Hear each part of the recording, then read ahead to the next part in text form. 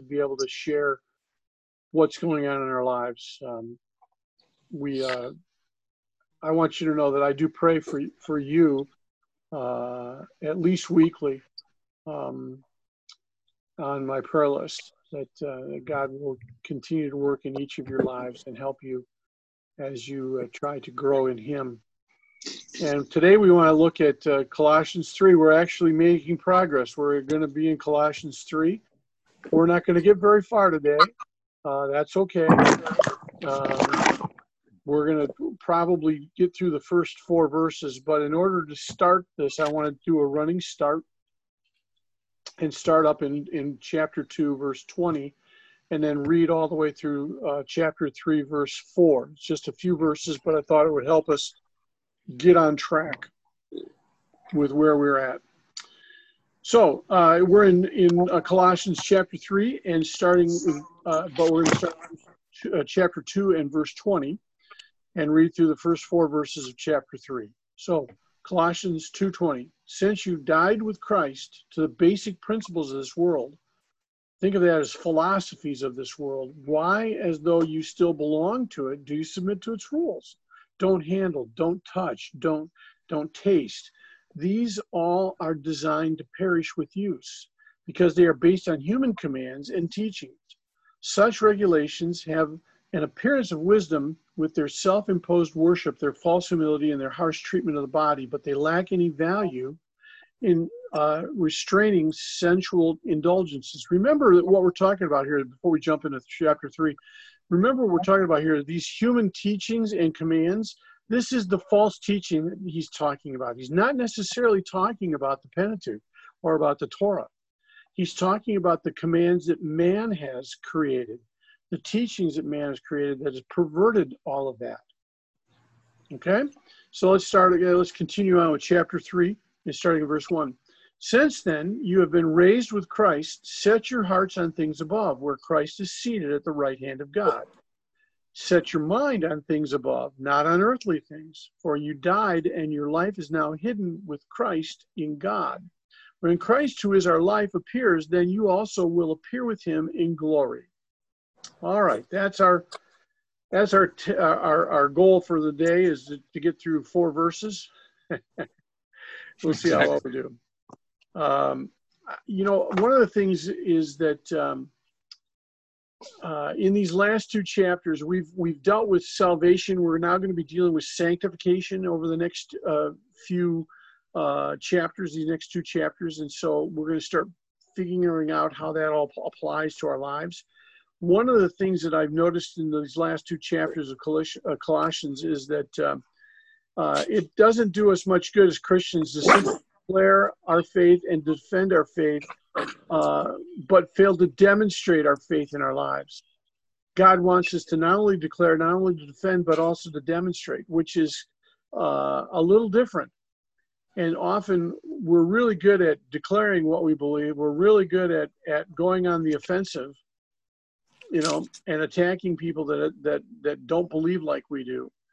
But we also often fail to demonstrate the faith and the truth that God's given to us. I'm reminded of Titus 1:16, where it says, they profess to know God, but in their works they deny him. And I think that sometimes we get caught up in maybe declaring and defending, but we don't really do any works that provide for the proof of the pudding. Sometimes it's like where the rubber meets the road, or putting your money where your mouth is, as the saying goes. Sounds like James again.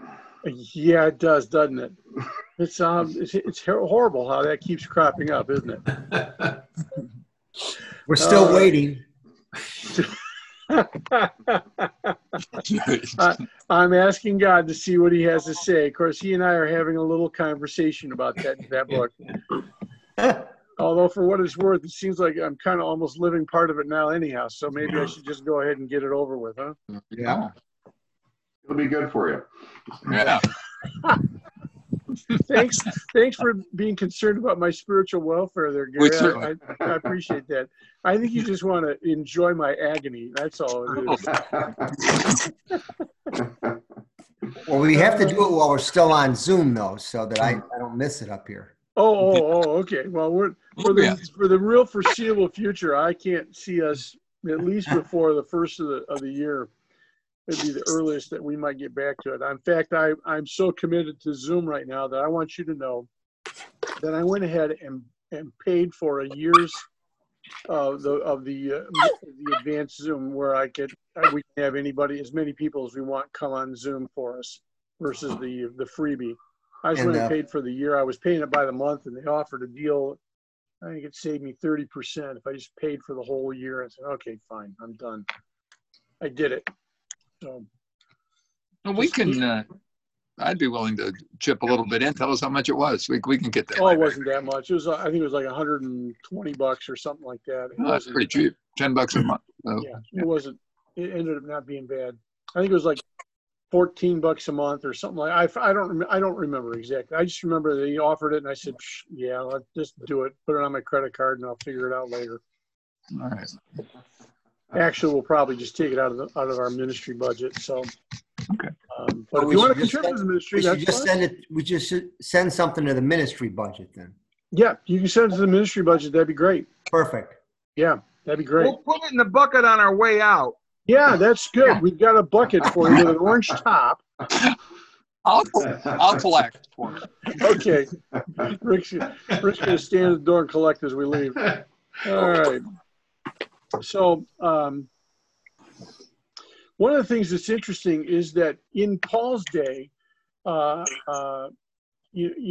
pagan worship, pagan religions said little or nothing about personal morality. In fact, you were often at times, some of the religions encouraged immorality as part of the worship setting. And so a worshiper could bow before an idol, put his offering on the altar, and go back and live the same life of sin that he'd always lived. And it wasn't a big deal because you could always go back and do another offering if you needed to. But when because that person had no direct relationship with the Creator, and how he lived and how he behaved and how he worshipped were totally different. That sounds very similar to the continuing sin offerings of the Jews too. It did in a way, yeah, and often what the difference was what was in your heart. In the sense that the Jews would do this on a daily, on a weekly or daily basis as necessary. If they sinned, they had a sin offering they could give, and then once a year, of course, the high priest, made an offering for all of the sins of the entire nation. But the idea was that you were supposed to have this relationship with Yahweh, and there were a lot of people that treated it like the pagans around them. That it was just something they had to do, and after that they were good. That was it. They didn't have to worry about it.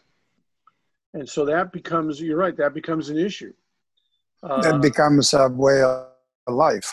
Yes, it does. In fact, it's one of the things that we're tempted to do as well, when you think about it, because we think that if we just go and confess to God, then we're good and we can go out and do it again.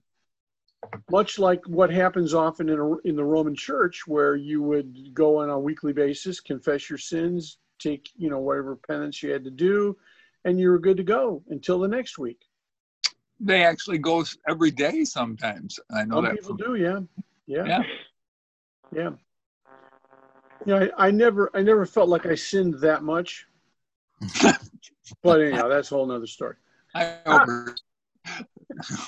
We'll be the judge of that. Yeah, that's what you think. I appreciate you taking God's place, because there's only one judge that I have to answer to, and it ain't you, buddy, or any of you. Although you do judge me quite often, I've noticed. But that's okay. Yeah. Well, we're not judging; we're discerning. You're fruit inspectors, right?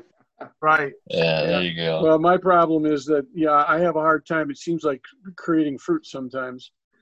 All right. So the Christian I think I'd be more afraid of them, of God, than them. I think I'd be more afraid of them than God. You're afraid of the fruit that I'm not afraid. I'm not afraid of them. I'm more afraid of God. I'd rather, they could judge me all they want. I don't really care. Yeah, you know that there. Okay, we're going to start a group. Go ahead. That's true, except you'd be surprised how often, you tend to shade things based upon the fact that, and do things based upon you don't want to upset other people.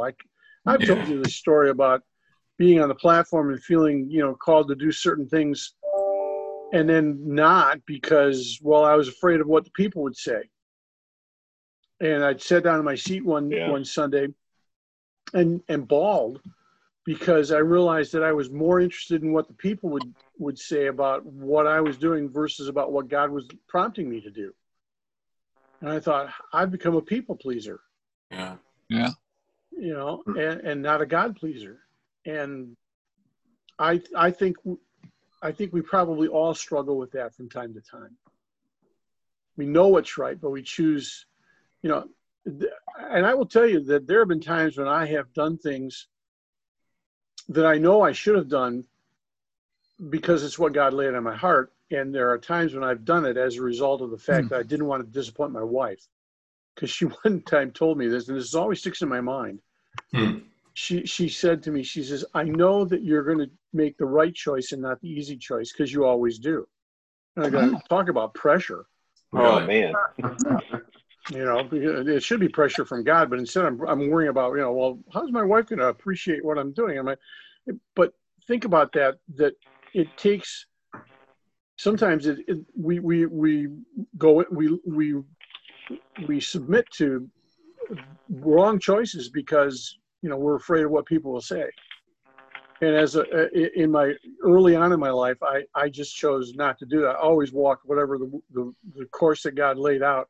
I was willing to walk it. It didn't matter, and it did affect my ministry at times.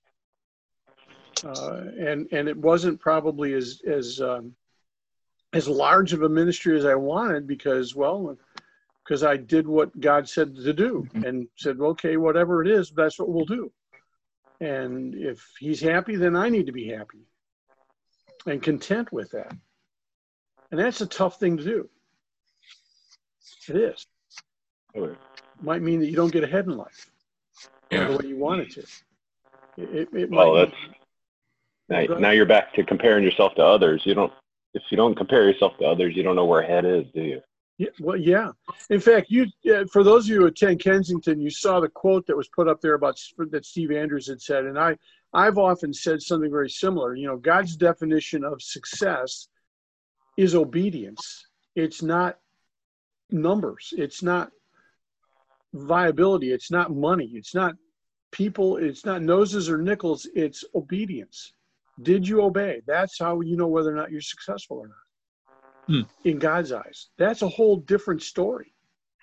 When you start comparing it, that's why when, we have the issues of what's right and what's wrong, what's white, what's black, what's, good, what's bad, all of those things that we go through, all those struggles we go through. And the world tells us that what's wrong is right. And we're going, no, it's not. And then we end up being the nail that gets hit with the hammer because we're sticking up. Be the nail and accept the hammer. Isn't that the issue with God giving us free will? Because each of us is tempted when he's carried away and enticed by his own lust. I knew you'd recognize that one. Stop quoting James to me.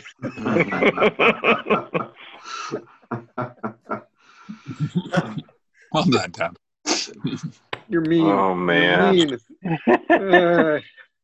So from the pagan, remember we're talking about pagans. We're not talking necessarily about Jews. The pagans, this is a whole new concept. You mean I have to live my life morally? I have to do what is appropriate in God's eyes versus, I can just do whatever I want and pay the penalty of whatever offering I have to make? Yeah.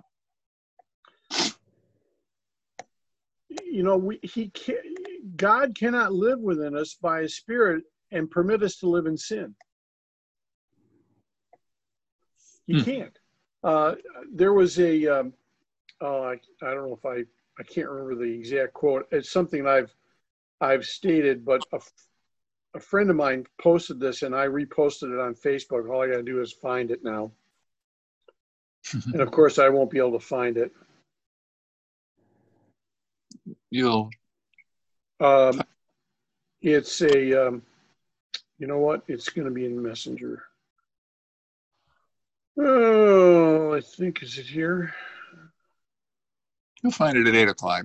I'll probably find it at 8 o'clock. I can't find it real quickly. But it was basically the idea that God, God loves us enough that He'll accept us for where we are in spite of what we are. But He loves us so much that He won't keep us there. He's going to make us. He's going to develop us into conforming into Christ's image. And I can't, for the life of me, put it. I don't know. It's there someplace on my wall. Okay. We believe you. Some of you are looking for it. Maybe if you find it, read it for us.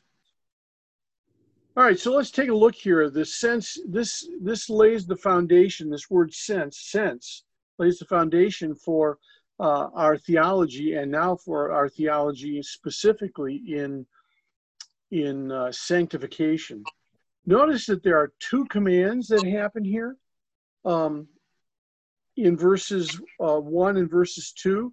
In verses 1, it says, set your heart on things above. The second command is set your mind on things above. They're parallel, but they don't mean the same thing. Often in Scripture, especially in poetry, we use parallelisms, and we're saying the same thing just in different words. This is a little different. These are parallel, but different in their meaning. In fact, give you an example. In the Greek, there is no word for heart here. It's implied. And in the translators infer it. Like that, I used that correctly? Implied and inferred. So the inference is that it's our heart that needs to be. Now, the second command is actually set your mind on things above, is actually part of the verb in the Greek. It's be mindful or be minded about things above. Be mindful of things above. This is a term that talks about, it includes value and love. And so if I was going to look at these two terms, I would look at the first one where it says, the second command, it says, set your mind on things above. We're talking about values. What do you value? What do you value? Are you talking about the differences between verse 1 and verse 2? Yep. Mm-hmm. Okay. Between mind and heart. Set your heart on things above. Set your mind on things above. And okay. In my translation, verse 1, it says, set your sights on the realities of heaven, where Christ sits. Okay. And verse 2 says, think about the things of heaven, not the things of earth. So all 2 right. is definitely thinking. One's a little more ambiguous in NLT. Yeah. I recently found out that I had another professor that was involved in the translation of the NLT, but he was involved with the Old Testament. He did a lot of the minor prophets. Anyhow, in the first one, when we talk about hearts, we're talking about our desires or our moral position. Our hearts deal with our desires and our moral positions. The second one, when we talk about set our minds on things above, we're talking about our values and our mental thought process. So we're talking about values and mental thought processes versus the first one. The first command has to do with our desires and our moral response, how moral we are as a person. Those two things are really tough. And those two things are things that are spoken about by Jesus even back in John 3. Remember this guy by the name of Nicodemus, who's one of the leaders of the Pharisee movement? If you've watched the Chosen, you'll know that he's fairly high up, apparently, according to their storyline. But apparently he was on the Sanhedrin. He's an important person. So he's one of the top the top guys in the country when it comes to Pharisees. And remember that Jesus says to them, you can't just be born of earth, but you also have to be born of heaven, born from above.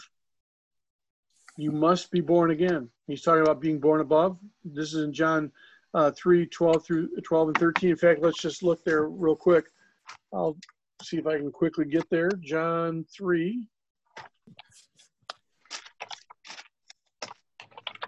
And verses 12 and 13, he says, I have spoken to you of earthly things, and you do not believe. How then will you believe if I speak of heavenly things? No one has ever gone into heaven except the one who came from heaven, the Son of Man. So Jesus even talks about this concept early on. And it is something that we struggle with. These two realms exist. Set our mind on things above. And too often I set my mind on things of earth. And yet God has said, put your heart and your mind, both of those things, put it where it's supposed to be, on things above. And then notice it says that put your heart on things above, where Christ is seated at the right hand of God. This imagery speaks to Psalm 110. And in fact, Hebrews talks about this, and it's also talked about in three of the Gospels. And Psalm 110, verse 1 says, the Lord said to my Lord, sit at my right hand until I make your enemies a footstool for your feet. And in the early church, this was one of the huge proof texts that Jesus was God. This, in fact, in Matthew, he quotes in Matthew 22:44, he says, the Lord said to my Lord, sit at my right hand until I put your enemies under your feet. In Mark 12:36, it says, David himself, speaking by the Holy Spirit, declared, the Lord said to my Lord, sit at my right hand until I put your enemies at your feet. Luke says the same thing that David himself declares in the book of Psalms. The Lord said to my Lord, sit at my right hand. What did David mean? Well, why are there two Lords? How can someone be Lord over another Lord? Well, that's where we get the term Lord of Lords, which also, by the way, comes from the Persian understanding as well. Persian king declared himself to be the Lord of Lords. Jesus declares that he is Lord of Lords. Or as David Ben-Liu used to say, was one of my favorite Jewish, fully converted Jews. He was an evangelist that came out of the camps in Nazi Germany. He used to talk about the Lord of Lords and Kink of Kinks. It was always one of my favorite terms. When I was a kid, I would go around saying that all the time because I loved the fact that he, his just had a hard time pronouncing the words apparently correctly. Bill, I noticed that the scripture has, the first Lord is capitalized, meaning God. Mm-hmm. The second one isn't. So is... I don't know which translation. Okay. Well, what I was wondering is this God talking, like a king was called a Lord? Yep. So this is how David... Lord, could that be God talking to David? Yep. Okay. Yep. Yep. Because, it goes on, and it's, it's that he's going to be with David when he's fighting all his enemies. Yep. Yep. And again, this was a major proof text, especially in the early church, especially among Jewish believers, that showed that there is a God, and Jesus is the Lord. All right. So now they also notice it also says he sits at the right hand of God. What does that mean? Sits at the right hand of God. There's two possible meanings that come out of this. Two possible explanations. By the way, I happen to think both are right. Just heads up here. I'll be a millennial. Well, right hand is power. Yes. Authority. And that's the other one. You just named both of them. You're good. Yeah. Power and privilege or authority. And so I think that both are here, but in this particular instance, Jesus is elevated to the position of highest sovereign in the universe. The only one who would perhaps overrule him would be God the Father, because he's sitting at the right hand of God the Father, which is a position of power and also a position of privilege and authority. And I think that particular idea of elevated position of highest sovereignty over the universe is probably what best fits this text. So although they do, I think they merge perfectly and without any differences between that in our understanding of who Christ is. But we're talking here about the rule of Christ in the world. And there's a twofold perspective from believers. We live in two domains. Remember, kingdom, domain. Dom comes from domain. Domain means an area of influence or rule. And so we have the first domain that we live in is the fallen order, and the second domain that we live in is the redeemed order. And their values are different, aren't they? The value of the fallen world is different than the value of the kingdom, God's kingdom. Or are they the same? No, they're different. Oh, okay. Just checking, see if you guys are still awake. All right. So creation will ultimately pass away, and the things of God will remain. But before they pass away, before this creation passes away, they're going to again reflect the glory of Christ, their Creator, because Christ is going to put all things right at some point in time. And again, that comes from my wheelhouse. I realize that some of you might be a little different, but that's okay. I'm right. And we get to heaven, you'll find out that I am. All right.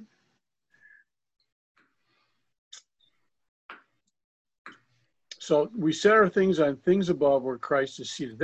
I'm going to take just a couple of minutes and talk about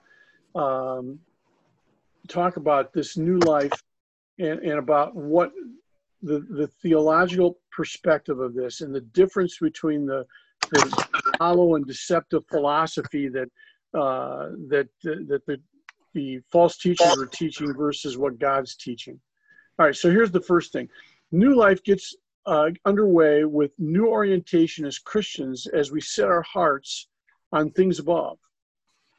And here's my takeaway from that. As we set our sights on and our hearts on things above and our mind on things above, since believers are in Christ, they already belong to the world above where he is. Number one. Number two, Christians already have the knowledge of that realm through their faith. Look at Colossians 2 and verse 12, where it says, having been buried with him in baptism and raised with him through your faith in the power of God who raised him from the dead. We've been born into that. We've been baptized into that. And so therefore, we already have the knowledge of the realm through our faith and do not attain it by using other mediators, by pursuing visionary sideshows, or by submitting to legalistic decrees, or by even mortifying our body, which is, by the way, what we talk about when we beat our body into subjection, or we wear a hair shirt, or we, deny ourselves things. Ascetics, excuse me. I always get those two. I have a hard time saying those two for some reason. The third point of this first point that I made, the third letter C, if you will, is since Christ is not one of the serving angels, but reigns over all of our lives should be ruled by him. Every thought, every aim, every aspiration, every striving should come under his lordship. I got to tell you, I have a hard time sometimes with that. I'd like to think I'm always there, but I have the fallen nature keeps creeping in there occasionally with my aims and my aspirations. And yet God says my aim, my value, my aspiration, and my striving all should come under his lordship. So it ought to be subject to what he wants. My second point is this. Paul's affirmation of the believer's life is that it is hidden in Christ, with Christ in God. And it seals the previous warnings, and it has some ethical implications that I think we ought to take a look at. One, the believer's life in the one who reigns over the whole cosmos has yet to become unmistakably evident to all observers. It's a hard time for us to sometimes live out our Christian faith so that everyone knows this. Dear friends, in 1 John 3:2, it says, "Dear friends, now we are children of God, and what we will be has not yet been made known. But we know that when he appears, we shall be like him, or we will see him as he is." So we're in the process. It's a process that we're going through right now. And one's glorious appearance with Christ lies in the future. It hasn't happened yet. And this reality explains why those who adhere to the philosophy of this world and base their judgment only on what can be seen have dismissed and ridiculed our Christian hope of what will come in the future. Think about that. That's why we have a hope that others don't understand. That's why when 1 Corinthians says that what we preach to the Gentiles is foolishness, how often have we been called foolish in this world by what we believe? Believe it or not, I had a pastor when I was young. I was in my 20s, early 20s.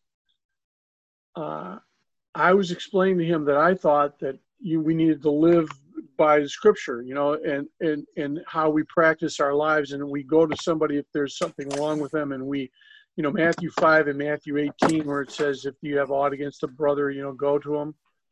And if the brother has aught against you, you need to go to him. And I'm explaining that to this pastor, and he looked at me and sat back in his chair, leaned back in it, and said, "Val, you're foolish if you think that works in today's world." And I looked at him and I said, "Then I guess I'm foolish and you're a Gentile," according to 1 Corinthians. And I walked out of his office. Wow. By the way, I didn't do very well at that church. I wasn't on staff. I was just a member. I had been in that church since I was in junior high, And I'm talking to this guy about something that happened, and he's telling me that what I think should happen is foolish. And I'm going, it's scriptural. How can it be foolish? Well, his mind was not on things above. He was living by worldly standards. I think what happens, and not being obviously a pastor, I think you try to play to your people. And because of that, you lose sight of where you're at a lot of times, and you get caught up in all of the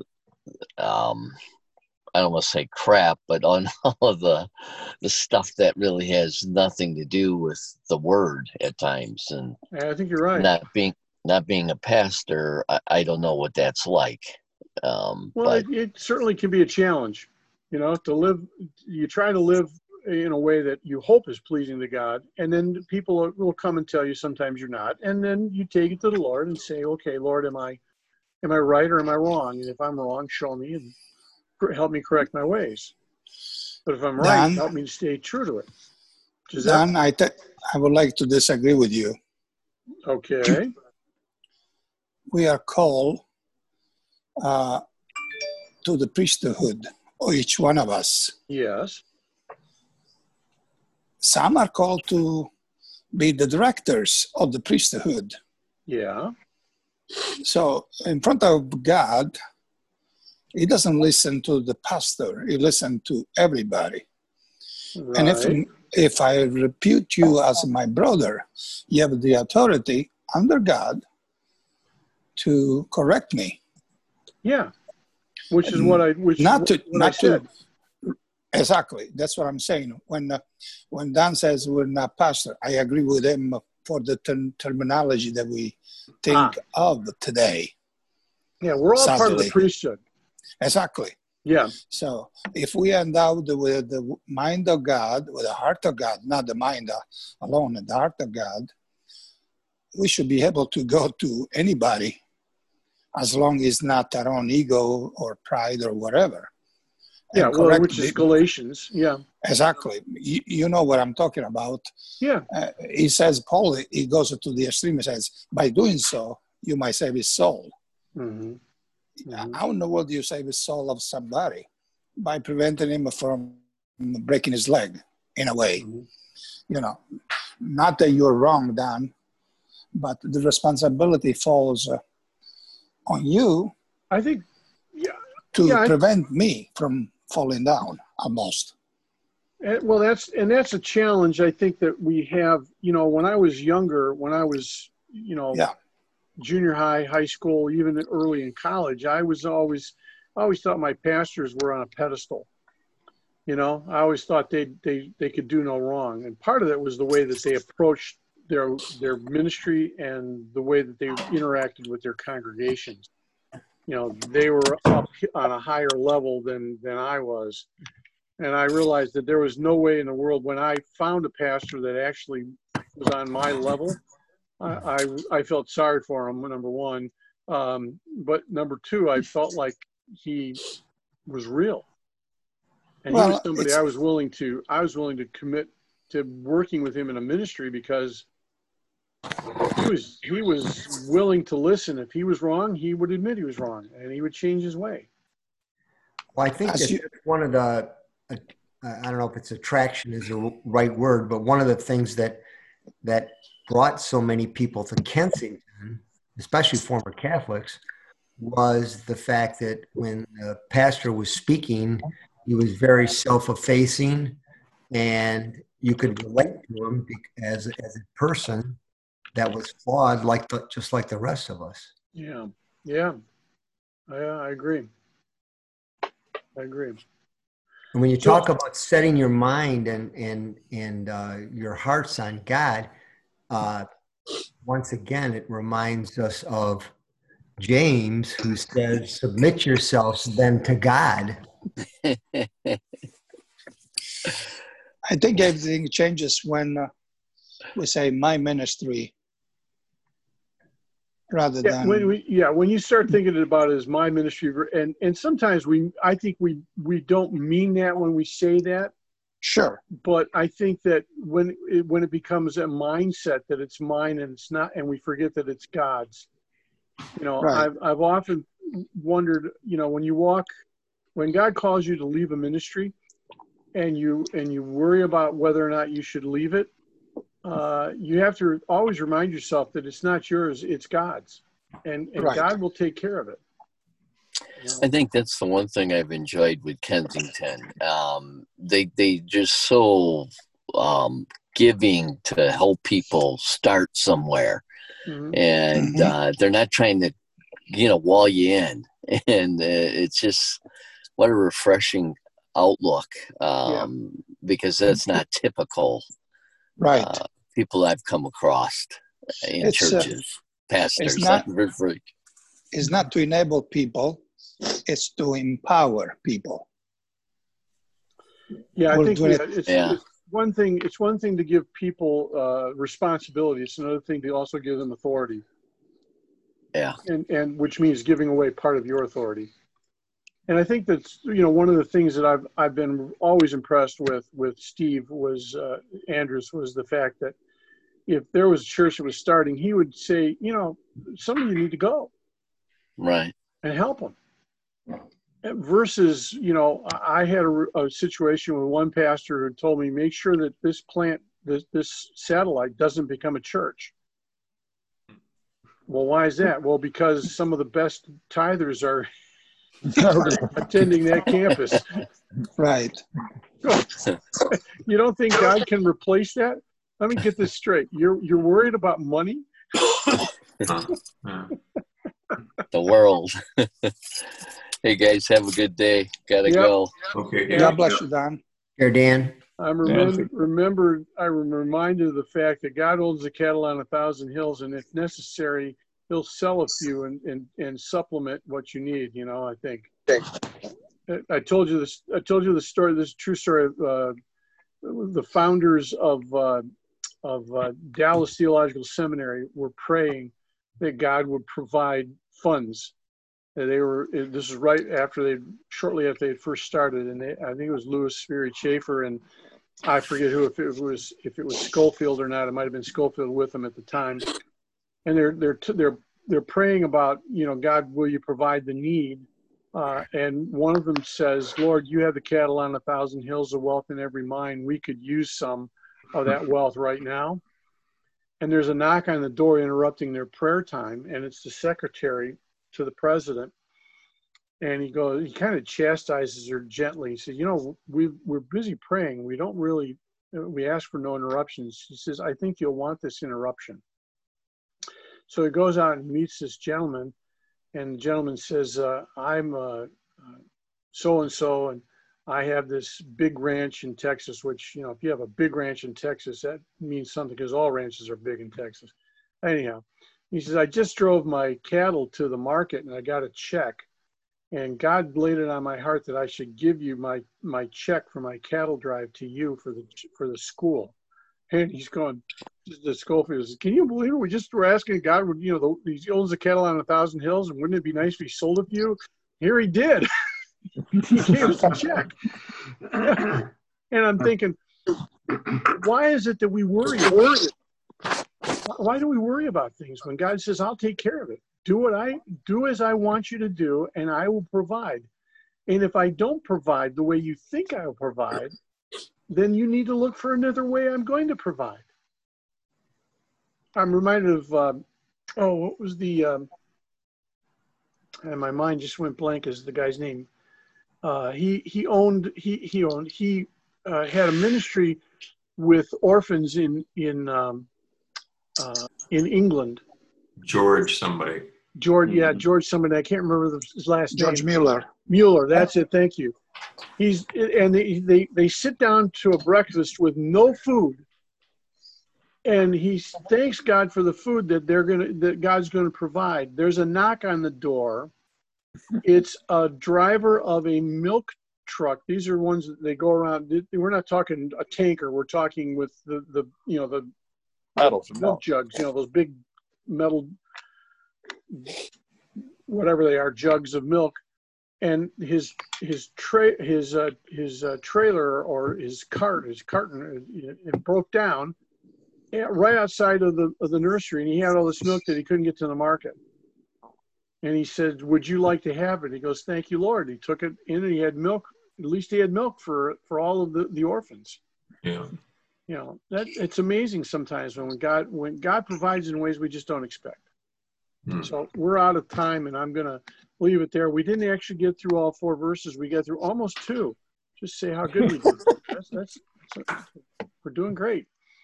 No, we'll deal with more with this in the coming weeks. We'll be here next week, and we'll continue on with this and with the rest of chapter 3. Chapter 3 is just loaded with great stuff. I can't wait to share with you some of the things that we'll discover in chapter 3. Just remember this. We are to set our mind on things above and not on things of the earth. We're to set our heart on things above and not on things of the earth. When we do that, God is pleased. When we do that, we acknowledge that we are in a different kingdom. We have a different set of responsibilities than what we currently are sometimes used to doing. With that in mind, God bless, and we will talk to you the next time we have this message back in next week. See ya.